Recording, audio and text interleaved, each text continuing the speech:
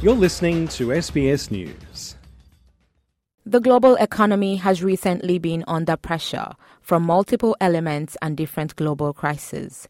Recent challenges, including inflation, the war in Ukraine, the COVID-19 pandemic, and climate change, have all caused disruption, a situation some experts are calling a polycrisis, the simultaneous occurrence of several catastrophic events. But a report from the World Economic Forum indicates that climate change is the global economy's most significant long-term challenge. The report was released ahead of the WEF's annual meeting of global leaders and business elites next week in the Swiss Alpine resort of Davos. WEF President Børge Brende says there is a lot to discuss. There is no doubt that our 53rd annual meeting in Davos will happen against the most complex geopolitical and geoeconomic backdrop in decades. So much is at stake. How can we avoid a global recession, soaring energy and food prices, and also how to really avoid further escalation of the global crisis. The report canvassed feedback from 1,200 people, including risk experts, industry leaders, and policymakers. While the environment remains the biggest concern over the next decade, other challenges such as cost of living pose a more immediate threat, especially in the next 2 years.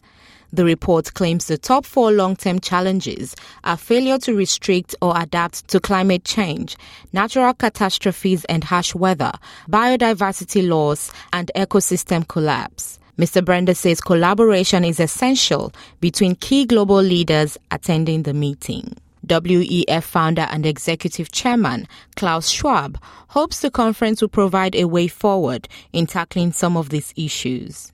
Here we are at the beginning of the new year, looking ahead to our future, characterized by unprecedented multiple crises.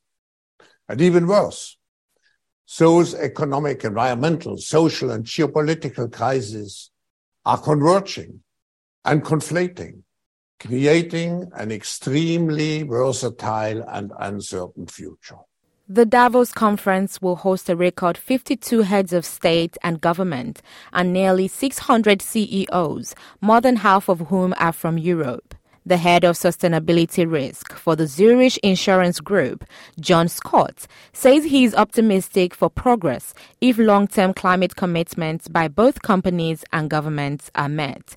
He says finding a solution requires teamwork. Solving climate change is kind of like the ultimate team sport. It isn't just coming from one sector. So it has to be governments, it has to be business, it has to be the finance sector working together to really address these really complex and systemic issues.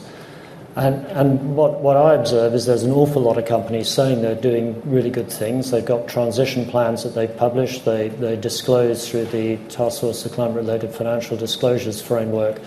Climate Council Research Director Simon Bradshaw says the report is another reminder that there is a lot at stake with climate change. If we look back over the last year, we've seen enormous losses from Pakistan to here in Australia, down the east coast to East Africa. And as well, looking at this report, they list climate change as the number one threat, but almost all the threats underneath are in some way related to climate change. Biodiversity loss, involuntary migration. So it shows just how serious the situation is and just how much work we have to do. Mr. Bradshaw says recent devastating floods, bushfires and damage to the Great Barrier Reef illustrate the urgency for Australia. We've already seen the cost of extreme weather disasters in Australia double since the 1970s.